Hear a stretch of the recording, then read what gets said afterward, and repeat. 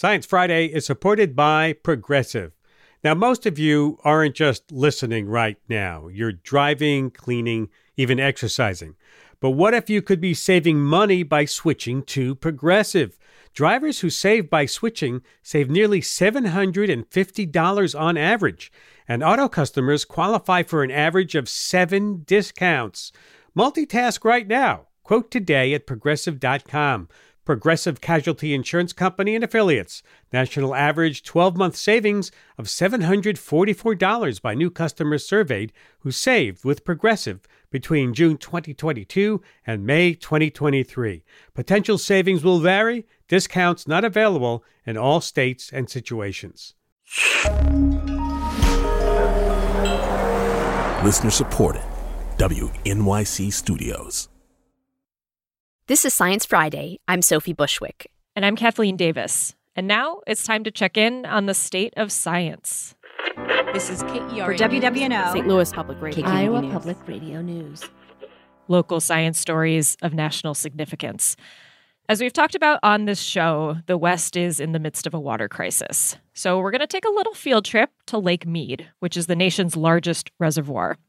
It plays a key role in the Colorado River system. And the effects of drought are obvious. There's a big white ring along the edges of the reservoir. It's known locally as the bathtub ring. It's roughly 160 feet above the current water level. It's a stark reminder of where water used to be. Reporter Luke Runyon has been taking an in-depth look at how Southwest states, tribes, and individuals are dealing with this water shortage. It's a tale of climate change, bureaucracy, and learning to live with less. Luke is host and producer of Thirst Gap, Learning to Live with Less on the Colorado River, a new podcast from KUNC Public Radio. He's based in Grand Junction, Colorado. Luke, welcome back to Science Friday. Hey, thanks so much for having me. So let's start by kind of getting to know this Colorado River watershed. So imagine a little drop of water. Where does it start its journey before getting into, let's say Lake Mead? Well, the river begins high up in the Rocky Mountains, where snow piles up each winter. That snow in the mountains of Colorado, Wyoming, and Utah just sits there until springtime, when the sun gets high enough in the sky and it warms up enough to melt it all.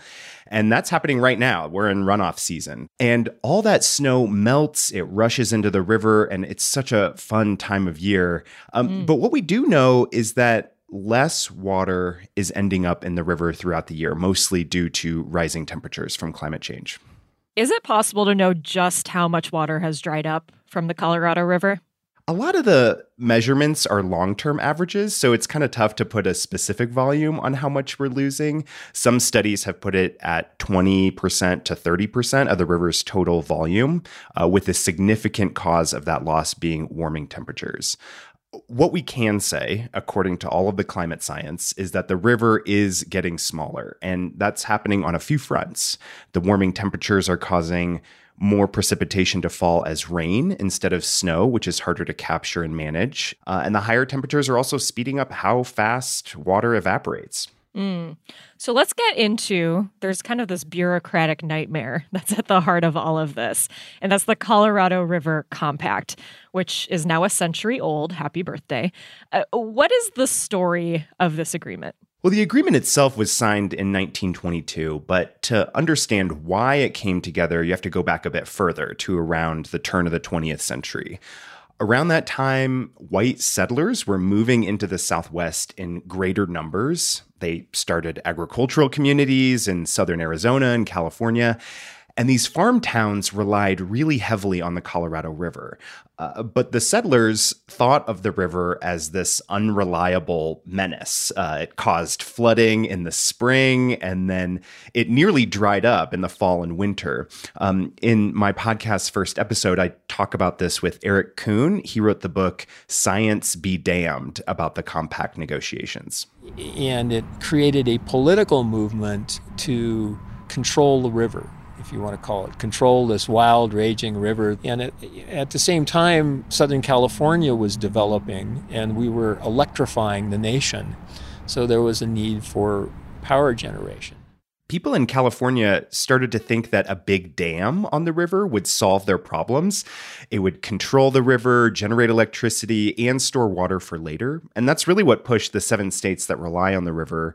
That's Colorado, Utah, Wyoming, New Mexico, Nevada, California, and Arizona to the negotiating table was this desire to build Hoover Dam. And they all got together to figure out a way to divide the river's water amongst themselves. So who was at the table during this decision-making process and who was not? Well, at the table, you had representatives from the 7 southwestern states and the federal government, but not at the table was pretty much everyone else. There was no one from any Native American tribes, and that exclusion of tribal voices lasted for decades after. And even now, tribes don't have an equal seat at the negotiating table. No one was representing Mexico, which also relies on the river. No one was advocating for the environment. And Eric Kuhn says everyone in the room was basically a politician, an engineer, or a lawyer. Stream flows, recreation, fishing, no one had that in mind. That attitude was unanimous. Without those different voices, was this kind of doomed to fail? Well, we were definitely doomed to be short on water. That's one thing that almost everyone agrees on here. The compact put a number on paper of how much water the Colorado River would provide, and that's just not how rivers function, especially rivers in the West. There was no way that the Colorado River was going to meet everyone's needs. It was over-allocated right from the very beginning, which means we would be having this problem even without climate change. But climate change is speeding it up, and we're having to confront this problem sooner than we'd like to. All right. Outside of the 7 states that are part of this agreement, Southwest tribes do hold some rights to a percentage of the Colorado River's water. But how has that really played out in reality? It's a big, broad landscape when it comes to tribal water rights. There are 30 federally recognized tribes in the watershed, and they're all different. Some tribes have water rights that have been fully settled, and in some cases actually leasing their water off of tribal land. But in lots of other cases, tribes do not have their water rights settled, meaning that they have a certain amount of water that's been promised to them, but they haven't had the resources to actually use that water. So it's a bit of a mix. One thing that we do know is that tribes collectively hold rights to about 20% of the river's total amount of water. They're just not using it all right now. And there's lots of questions about what it's going to take to make sure that tribes are included in all future talks over the river and that they're meaningfully included, not just a box to be checked in the process. So this brings us to modern times. How is this negotiation for water going? It's a pretty tense moment on the river. Last summer, things were looking really dire for the Colorado River, like the loss of hydropower at one of its biggest dams seemed possible, if not likely.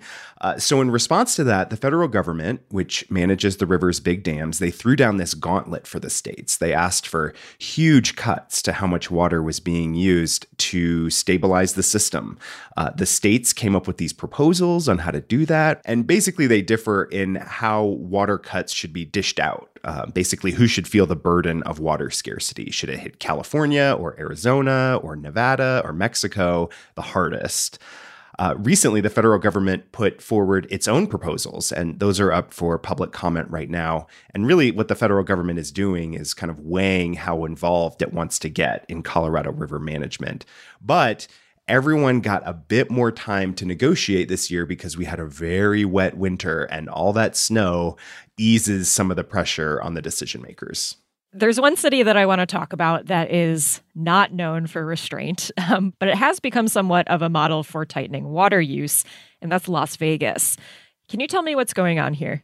Yeah, Las Vegas is a really interesting example of how big cities are grappling with a limited water supply. I focus on it in episode 4 of the podcast, and that one comes out on May 8th. Nevada has the lowest allocation of Colorado River water, so they've had to make do with a lot less water than Arizona or California. And to live within that smaller supply, the city and its main water utility have instituted some of the most aggressive conservation measures in the Southwest. Within the last couple of years, they've made some ornamental grass illegal and are actually forcing its removal. I was there last fall and I met with Curtis Hyde. He's a landscaper in Las Vegas and is doing a lot of these lawn removals.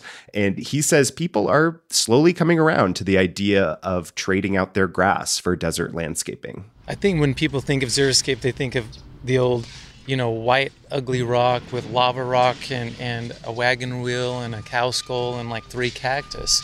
It is a mindset change where there's people who, prior to this mandate, there'd be HOAs who would literally say, we've gotten rid of some grass and we're keeping every blade that we have left, and they'll get pretty emotional about it.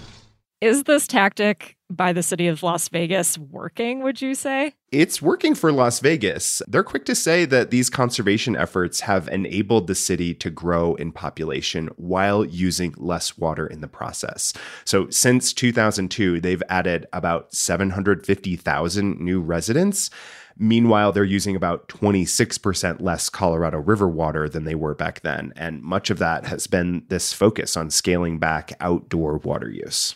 Could this be a strategy for other cities, this Las Vegas model? It could. There's a lot of cities in the West that don't have any programs for dealing with outdoor water conservation. Vegas has been very aggressive, but other cities haven't necessarily felt that same sense of urgency. And some city leaders, I think, find it really uncomfortable to be dictating what kinds of landscaping people can have and can't have. Of course, people depend on the Colorado River. That is the point of this whole conversation. But, what about other creatures? How is this ecosystem around the river changing with less water? Yeah, the ecological impacts here are huge. We had 3 dry years in a row where river flows were way down. I know here in Colorado, where I live, rivers up high in the mountains were getting so warm that fish were getting too stressed and dying in large numbers. Wow. The lack of water also contributes to the prevalence of wildfires. Who else did you talk to for this huge reporting project? I really tried to center the series around this idea that the big overarching solution to the Southwest's water woes is using less. That's what I hear when I talk to scientists and water managers. We are going to have to live within what the river provides to us. And that's incredibly difficult because we've created a ton of demand for water in the Southwest. But that is really the way forward here. And so I spend much of the series visiting with people who are already doing that, already adapting to the scarcity to see what we might all glean from their experience. Luke Runyon is host and producer of Thirst Gap, Learning to Live with Less on the Colorado River, which is a new podcast from KUNC Public Radio. He's based in Grand Junction, Colorado. Thanks so much, Luke, for joining me.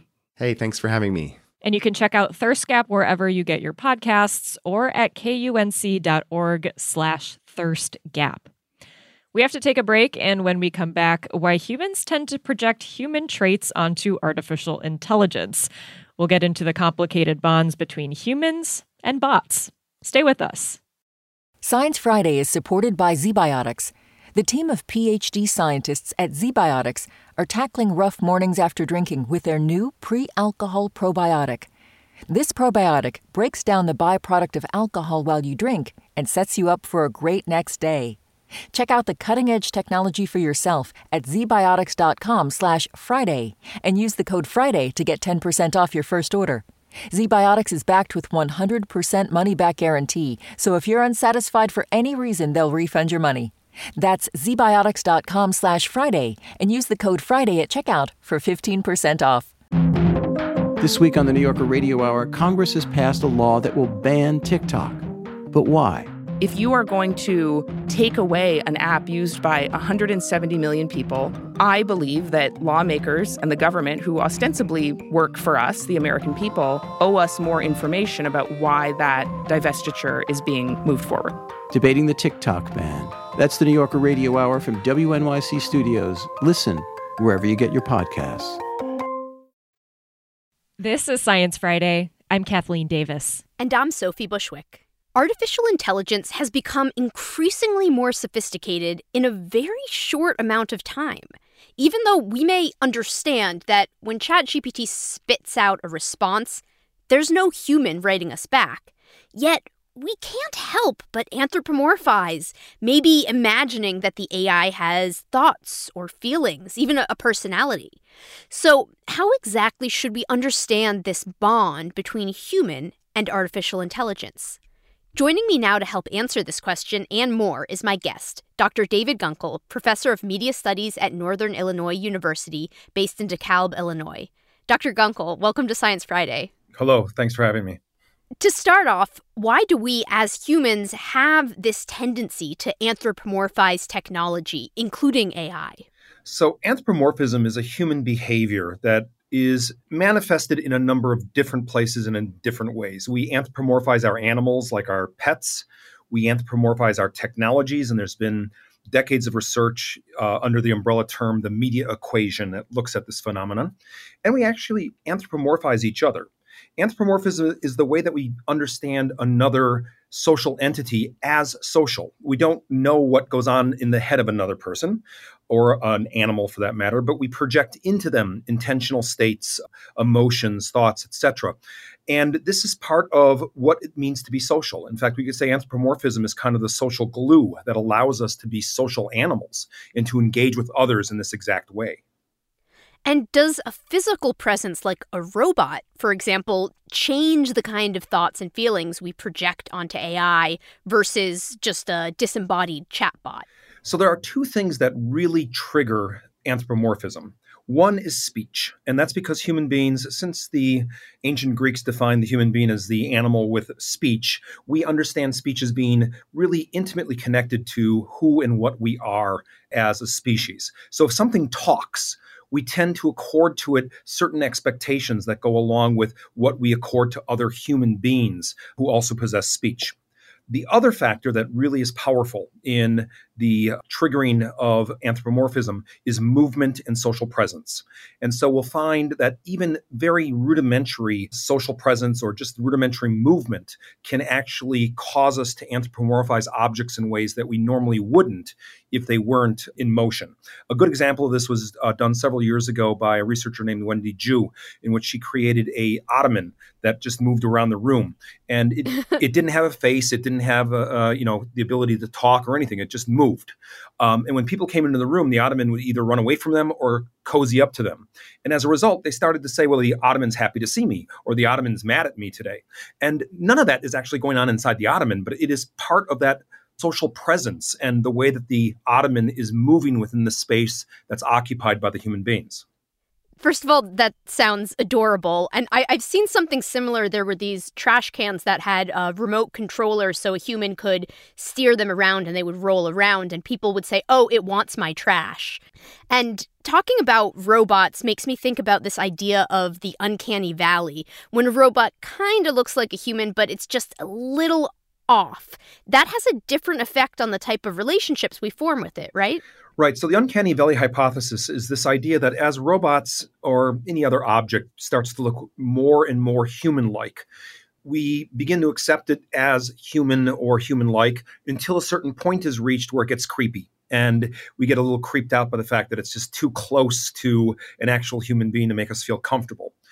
This is why a lot of the morphology for robots tend to use animals as opposed to human beings as their model.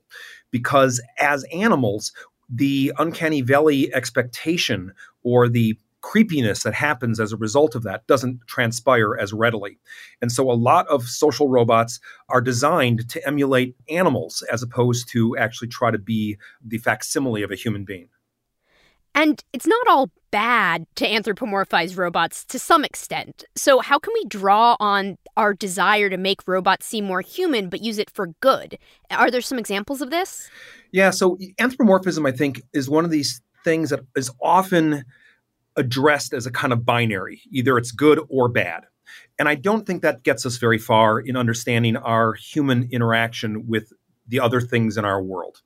I think we've got to look at this more as a degree of difference and come up with a way of understanding the opportunities and the challenges of anthropomorphism so that we are not just either embracing it wholly or dismissing it completely. I say this all the time to my students. Anthropomorphism is not a bug we're trying to fix. It's a feature we're trying to manage, and we're trying to manage well for ourselves. as individuals, but also as a community. But there's a really big one that came out several years ago, and that's with soldiers working with explosive ordnance disposal robots in the field of battle. And these robots are not autonomous. They don't have friendly-looking faces. They don't talk to us. They're mainly remote controlled. They're kind of tank-like objects with a big arm that reaches out and grabs a bomb to defuse it. But because of the way that these robots interact with the unit and the way in which they really protect the unit from these explosive ordinances that are in the field, they are given names. The soldiers that work with them award them battlefield promotions, and in some cases have even risked their own lives to protect that of the robot. Or when the robot is destroyed, they collect the pieces very carefully and ask for the manufacturer to please return their Scooby-Doo to them. They don't want a new one. They want that robot because that's their comrade. Wow. These are soldiers. These are not, people who are lost in some sort of ideology of robots or science fiction. They've got a job to do. But in order for that job to be done effectively, they need to work with the robot in very close quarters, and they need to create connections with the robot that allow them to function as a team. And this is where the anthropomorphism, I think, really works quite well. It allows for the soldiers and the robot to create these very workable scenarios in which the soldiers rely on the robot. And that reliance doesn't even need to be bidirectional. It can just be, the soldiers value the robot. And as a result, they have an emotional connection to the object. That reminds me of the very intense feelings that the people who worked on the Opportunity Mars rover had when they decommissioned it. Yeah, that was a really good example because I think this is something that surprised a lot of us when NASA decommissioned the rovers. There was this outpouring of emotion on social media, and it shouldn't have surprised us, but it did. And the reason it shouldn't have surprised us is that NASA really invited the anthropomorphism by giving these robots a kind of personality in their social media presence, by allowing the robots to talk for themselves using the first person singular pronoun to talk about their activities on Mars. And so this was part of a very concerted effort to build public trust in this project and get people really invested in these rovers on this very distant world. But it also meant that when these rovers were no longer functioning and they were being decommissioned, people suffered. They went through a kind of grief as they were losing a companion. They were losing something in which they were really invested emotionally, personally, in which they would check in daily to see what the news from Mars was from the rovers. So I think we've got to recognize that, with all these opportunities, there's also challenges and there's also hardship that has to be managed. And that's why I say this is not about an either or. This is about really effective management and us as human beings knowing how to create the opportunities, but also how to address the challenges when they come. And of course, projecting these human-like traits onto AI has some serious drawbacks as well. What sticks out to you? Yeah, there's a lot of things to be worried about. And as you can tell, there has been a lot of press on what we could call the bad examples or the bad outcomes. Mm-hmm. So one example is the way in which the large language models are able to generate text that is very readable, very legible, but also very confident sounding. And that has led a number of users to trust that what the large language model is providing is somehow accurate and valid. And obviously it is not. And there are a lot of examples on social media and elsewhere about how wrong and how misguided a lot of the outcomes from the large language models can be. So if we just trust that what is coming out of these things is acceptable, we could be in a situation where we are exposed to some danger and some problems with regards to misplaced trust in the algorithm. Another really big recent example is in Europe, where a man was said to have been talked into suicide by his interactions with ChatGPT. Now, these are very dramatic. They get a lot of press, but they do point to the fact that this emotional investment that we're making in our technologies also is a vulnerability. And it's a vulnerability that we have to be aware of and that we have to be ready to confront so that we are adequately protecting ourselves as we engage with these technologies. Misplaced trust, that issue makes me think of a term coined by the data journalist Meredith Broussard, techno-chauvinism. We assume technology can do a task better than humans can. Are we more likely to follow advice generated by AI rather than a human-generated solution? So this is a really old question. In fact, it goes all the way back to Plato and a disruptive technology that really shook up the Greek civilization. And that technology was called writing. And Socrates was worried that people would trust writing more than the people who know the things they speak about, and that this misplaced trust would lead the youth astray and cause society to crumble and fall apart and have this catastrophic outcome for human beings. Now, obviously, we figured out writing, and it didn't do exactly what was predicted by Socrates. So I think we've got to use our own history with media and technology as a guide for how we gauge what the real dangers are and how well we are suited to respond to those challenges. And I don't think it means that every technology repeats the same pattern, but I do think it means that every response that we have to disruptive technology tends to fall in line with these historical patterns. And that gives me some confidence that we'll also figure out large language models. It's just going to take some time and a lot of experimentation.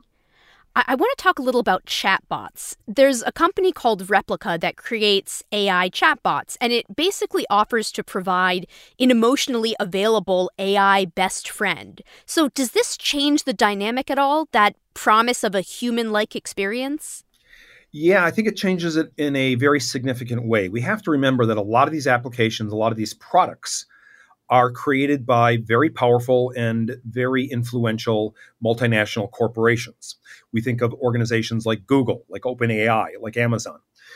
So that when you're talking to Siri, you're not talking to Siri, you're talking to Apple. When you're talking to Alexa, you're not talking to Alexa, you're talking to the corporation who is taking your data to create a profile and help anticipate your needs and sell you products. So I think with something like Replica, we have to look at it as part of their marketing to get people engaged with using this piece of technology to position it in this way.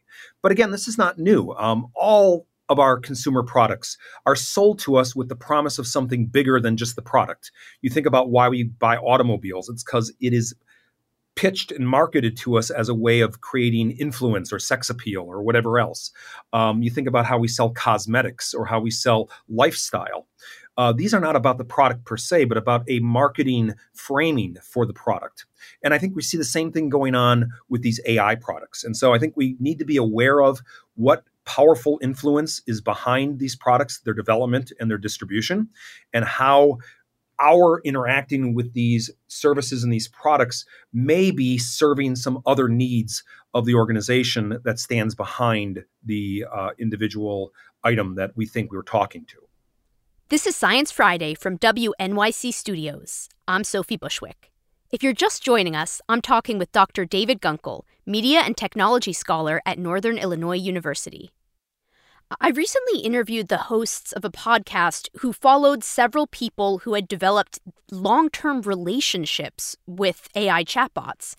One person had used her bot as a sort of dating coach, and that ended up backfiring because she said the bot was so good that it ruined her for dating real men. So are we losing something by having these intimate and meaningful relationships with AI instead of humans? Yeah, so this is a worry that we hear from a number of corners. And I think it's worth thinking about as we engage with these technologies. But I also think we get a lot of hyperbole that is associated with these kinds of very dramatic outcomes. There's just as many examples of people who have used these things as a way of helping them become more social. You can think already back to the debate about video games. Will playing video games make us antisocial and never leave the house and only want to interact online? We can think even further back, the invention of the novel. When the novel was invented, it was worried that women would spend too much time reading romances and not go out and do the family's tasks and get married and make children. So there's a worry that is being repeated, I think. For me, and with what I try to do in my research and with my students, is remember our own history with technology and ask the question, how much of this is repeatable? How much of it is different? What is changing? And really get a good understanding of the different things that have to be balanced in making these opportunities available to us, but also protecting ourselves from some dangers and some challenges that may come along with them. It doesn't seem like AI is going to go away anytime soon. So what's your vision for the future of how humans interact with AI? The thing that makes me optimistic, I have to say, is when I hear about what artists are doing with these various tools. Things like the diffusion models for images or the large language models for text.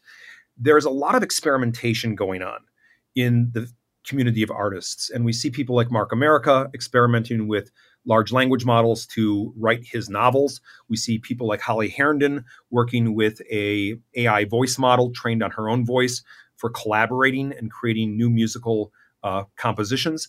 And I think if we look at how this experimentation is going, we can see some real effort to try to test the limits of what this AI is giving us and also see what the real challenges are. So I look to the artists as leaders in sort of thinking through a lot of the very practical, but also very interesting possible futures that we're confronting as these technologies become more a part of our everyday lives. Thank you so much for coming on the show. What a fascinating conversation. Thank you for inviting me. It's been really great talking with you about this, and I wish you well. Dr. David Gunkel is a professor of media studies at Northern Illinois University, based in DeKalb, Illinois. Are you a teacher or caregiver who's concerned about AI's impact on your learners? Maybe you want to learn more about how it all works or find ways to prepare your students for the future. Well, Science Friday has you covered. This May, we're hosting an entire month of great conversations about AI in STEM education, with free student activities to learn about artificial intelligence, chatbots, and machine learning. So check out sciencefriday.com/AI month for information. That's sciencefriday.com/AI month. We have to take a break. When we come back, sampling the environment of a city by looking at what its bees find. Stay with us. This is Science Friday. I'm Kathleen Davis. When you want to look at the health of a city, there are a bunch of ways that you can go about it. You can look at medical records, or maybe air quality, or in recent years, samples of wastewater have been used to track COVID outbreaks. But now researchers are offering another approach to sample a city's environment. It's beehives, using the bees foraging in a city to provide information about the bacteria and the fungi there. Joining me now is Elizabeth Hanoff. She is an assistant professor in the NYU Tandon School of Engineering at New York University. She's a co-author of a report on the approach that was recently published in the journal Environmental Microbiome. Welcome to Science Friday. Glad to be here. So you study environmental microbiomes. Before we get to the bees, can you explain to me, what does this mean? So we think of the environmental microbiome as a population of microorganisms. So that's both bacteria, but also viruses and also protists that can be found in the environment that we interact with. There's a kind of emerging body of literature that shows that human health and well-being is tightly related to our relationship with our own microbiome, our gut microbiome, our skin microbiome, for example. And the human microbiome interacts with and is sculpted by the environmental microbiome. So let's get to the buzzy news in your study. What makes bees such a good way to study the microbiome of a city? Well, the challenge with studying the microbiome of a city is that a city is a very large surface area to cover. And the tool that we have used most commonly to take biological samples for microbiological studies is the swab that we're all overly comfortable with or uncomfortable with.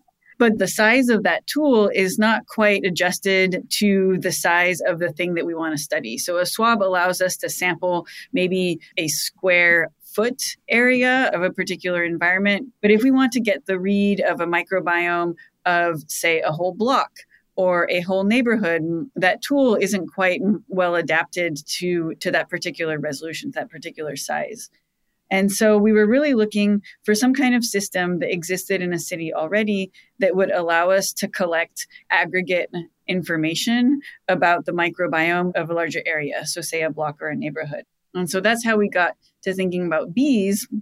Because basically bees are doing what we've in the past asked armies of undergrad students to do when we're running these citywide studies, which is to go out into the environment, interact with things, and always come back to the same place. And so it turns out that bees are coming back with a lot more information or material than what they set out to forage. And we're able to use some of the material that the bees recover to understand the microbial fingerprint of the environment that they're foraging in. So it sounds like they're not just picking up the bacteria on flowers, for example. Are they kind of picking up just whatever is out there? Yeah. So our assumption was that bees were going to come back with plant-related microorganisms because that's what they're most frequently physically interacting with. But it turns out that they were recovering microbes from all sorts of other environments. So say aquatic environments, if there happened to be a body of water nearby, or also mammalian systems like human-related microbes or even dog-related microbes. The bees are really traversing this kind of rich three-dimensional microbial environment as they're foraging. And so as they're traversing these microbial clouds, they're bringing back that microbial information and then depositing it at the bottom of the hive when they enter the hive, and then we're able to collect that material. So you studied hives in several different cities, including New York, Tokyo, Venice, and Sydney, Australia. What sort of differences did you find? So what we saw looking at those cities across the globe is that different cities have different microbial signatures as seen by honeybees. Perhaps most interesting is that even within a city, different neighborhoods will have different microbial signatures. Did you find anything in this debris that signaled, oh, this makes sense to find this sort of microbe in, say, this Tokyo hive, or this makes sense to have found in this Venice hive? I mean, were there any things that really gave you a sense of place that you found in this debris? I think the example for that would be the study that we did in Venice. So one of the main organisms that we recovered in Venice was a fungus related to wood rot, which makes sense because Venice is a city built on wooden pilings, submerged wooden pilings. So it makes sense historically and architecturally. Mm-hmm. So zooming out, I mean, now that we know this, where do we go from here? I mean, do you see a future where humans could regularly look at hives and maybe see that there's a disease floating around a city? Yeah, I mean, so there's obviously some constraints to this method that we're well aware of. One of the constraints being is that there is a bee season, at least in more northern parts of the world, like New York City. So bees are active only from, the end of spring to the beginning of fall. And so as far as using this as an epidemic surveillance method, that's one of the constraints. We also don't know what our false negative rate is. So we don't know what is out there, but we're not recovering. But we do know that the genomic data or genetic data that we're able to recover is rich enough to be able to identify certain types of pathogens. But maybe even more so than using this as a surveillance mechanism, what's really interesting to me is that this is a study and an approach that allows us to think of cities as kind of multi-species assemblages. That actually cities, we think of them as designed for humans and by humans, but they are very much inhabited by a whole host of other species. And it's looking at the interactions of those species. So in this case, insects and microbes and humans all together, that we're able to kind of approach them and study them as a biological superstructure. Mm-hmm. Are there other species that you think might have a future as good samplers? I mean, I'm just thinking of things like bird nests or other creatures that move around a lot and collect things. So there's examples in the literature of people using leeches. Whoa. As a way to study, to get aggregate information from other organisms in an ecosystem. So leeches as, being blood-sucking organisms. And then if you collect a leech and you can assess the genomic signatures of the blood of the different species that leech has extracted from, you can get a read of biodiversity in that area. And that's been used really successfully to monitor for endangered species that are maybe hard to identify or to count in other ways. Obviously, we can't use leeches in New York City, and I'm really glad that that is actually not a methodology that's available to us. But there are other examples of kind of using one organism as a proxy measure for understanding a whole nother ecosystem that it's interacting with. Fascinating stuff. Elizabeth Hanoff, assistant professor in the NYU Tandon School of Engineering at New York University. Thank you so much for joining me. Thank you so much. This is Science Friday. I'm Sophie Bushwick. Here's a question. What happens right after you pick up a book or pull up some text on your phone? What goes on between the words hitting your eyes and your brain understanding what they represent? And is that process different when you look at a story versus a series of unrelated words like those in a grocery list? Just how the brain processes written information isn't fully understood, but work published this month in the Proceedings of the National Academy of Sciences might offer some clues. Joining me now to talk about that is one of the authors of that report. Dr. Nitin Tandon is a professor of neurosurgery at UT Health Houston. Welcome to Science Friday. Thank you so much, Sophie, for having me. Reading seems like a pretty straightforward thing, so why don't we know how it works?